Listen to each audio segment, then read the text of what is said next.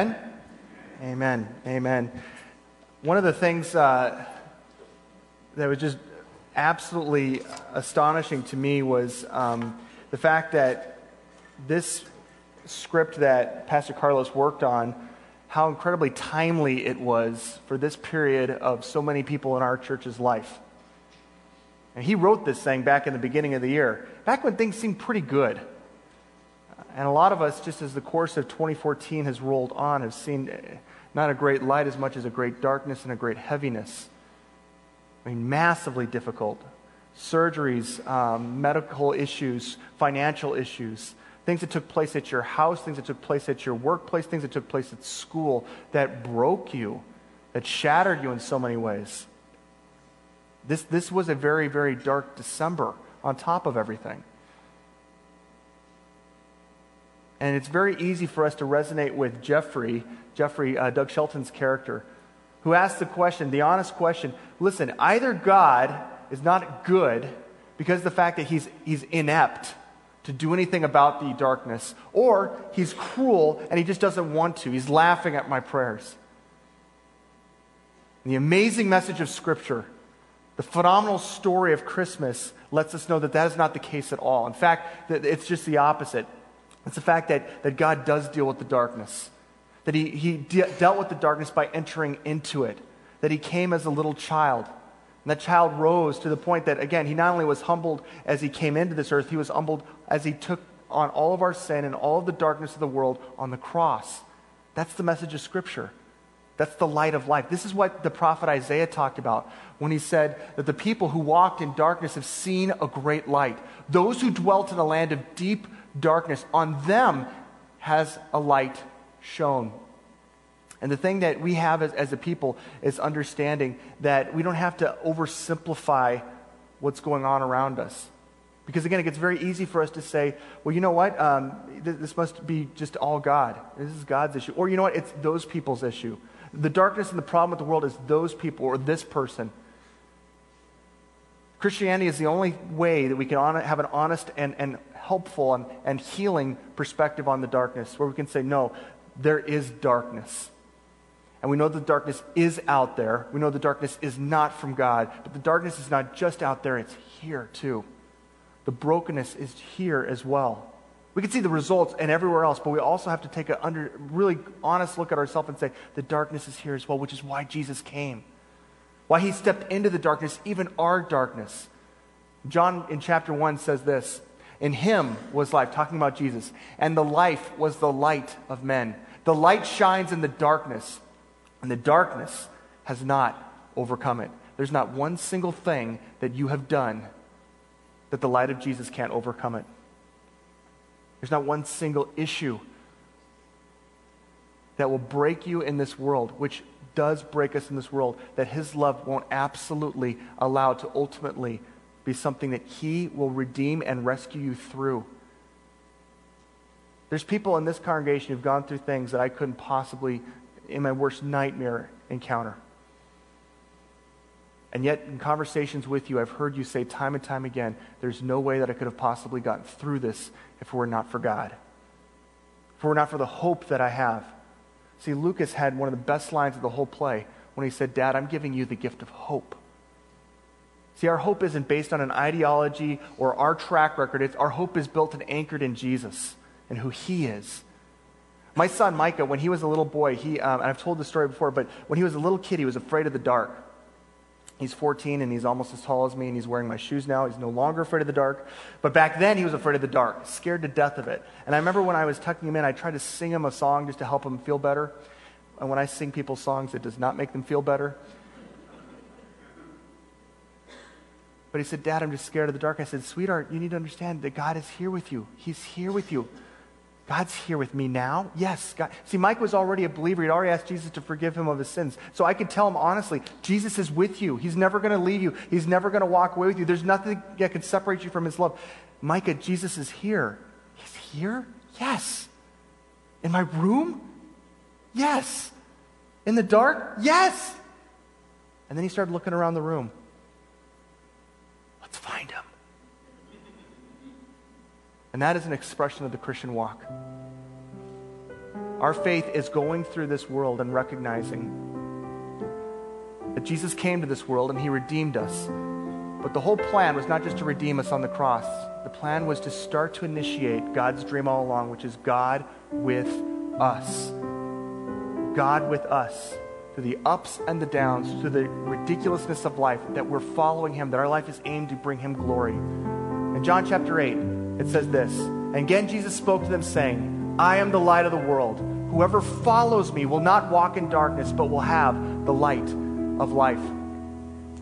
See, for many of you, you are believers, but your life has grown dull and dim because it's been focusing on the issues of darkness or issues of the world, but it hasn't been recognizing that even in the darkest dark, you can find him there, that Jesus is there. And you don't have to go and find him because he's already found you.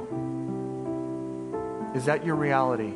The message of Christmas is, I am here, I am here, I am here. And there's nothing you could possibly do to stop that. I am here, I am here, I am here. And in response to the Christmas carol, which says, do you see what I see? Oftentimes our honest response is, no, I don't. And if you're someone who's never given your life to Jesus, you are walking in darkness, and that is alone. But Jesus has come to establish a relationship with you and a community with you, to walk with you and lead you from this point on, where every day, no matter where you are, no matter what you're going through, he is there. Will you give your life to him? Ask him to be your Lord and Savior. Some of you are following him from this point forward, trusting him with your sin, that he can take care of it more than you can. If that's your story, if that's what your desire is, let's pray to him right now and start that journey here and now from this second forward. Will you pray with me? Let's pray. Lord Jesus, I don't know everyone's story in this room, so I just have to ask, if there's anyone here, God, who's never opened themselves up to that child in the manger, opened themselves up to the fact that they can't deal with the darkness on their own, but that's your job, that's your business, and that we can trust the darkness in our heart and the darkness in this world to you and your strength and your sovereignty, trusting your plan over ours, trusting your eyes greater than our own. If that's your desire, simply pray to him now. Lord Jesus, I'm sorry. I'm sorry that I've lived a life of darkness. I'm sorry that there's brokenness in my life here. And God, life without you is hell. And I understand, God, that that's my ultimate destination without you, but you're my hope. You are the great hope that I have. So I put my trust in you. What you did on the cross and your death and resurrection has bought me new life. So I'm asking you for forgiveness for all the darkness, and I'm asking your light to come into my life and lead me from this moment forward. Let me follow you based on what you've done, not what I've done. And I'll give you thanks for that. It's in Jesus' name, and we all pray. Amen. If you could take that piece of paper out again.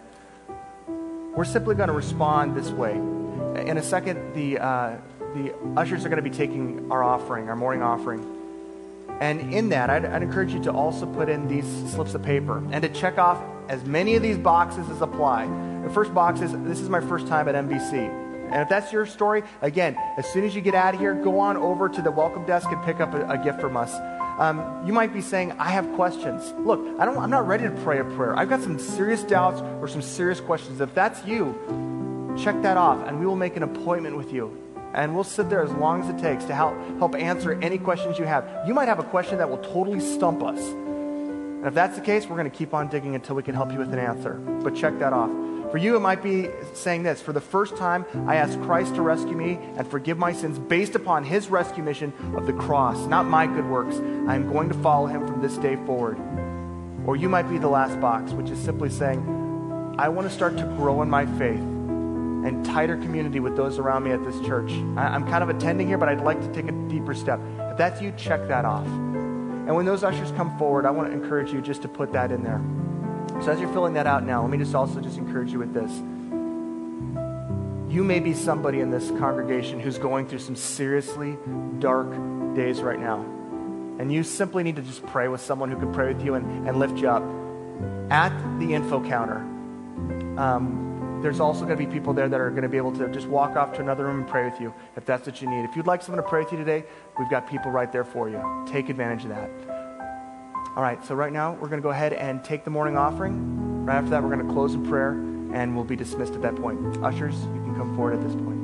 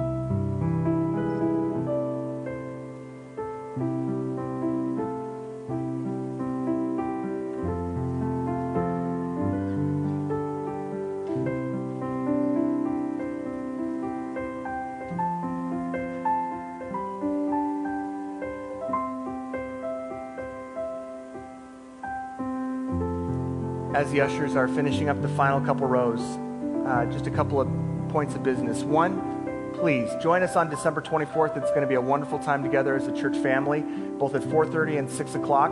When you're leaving today, as you're exiting the parking lot, if you could take the Cody Drive exit, that's the far side of the parking lot, as opposed to the Wabena side, that'll help our traffic flow this morning. That'd be great. Make sure you get a chance to stop by the info booth if you'd like prayer, or if this is your first time making a decision, and you can receive a Bible and they'll help you on your journey.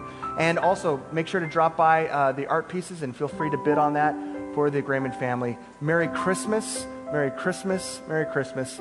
We love you as a church. Let me close in prayer. Lord Jesus, we give you thanks for the reality that you are the light and we are not, and that our trust and our hope is in you and your strength and not ours. And so, God, I pray that we proclaim that this Christmas season, above and beyond gifts, above and beyond presents and in family and drama and everything else. Lord, I pray that you help us proclaim the hope and the redemption found in you and you alone. And we'll give you thanks for that. It's in Jesus' name. And all God's people said, amen. Let's go live it. You are dismissed.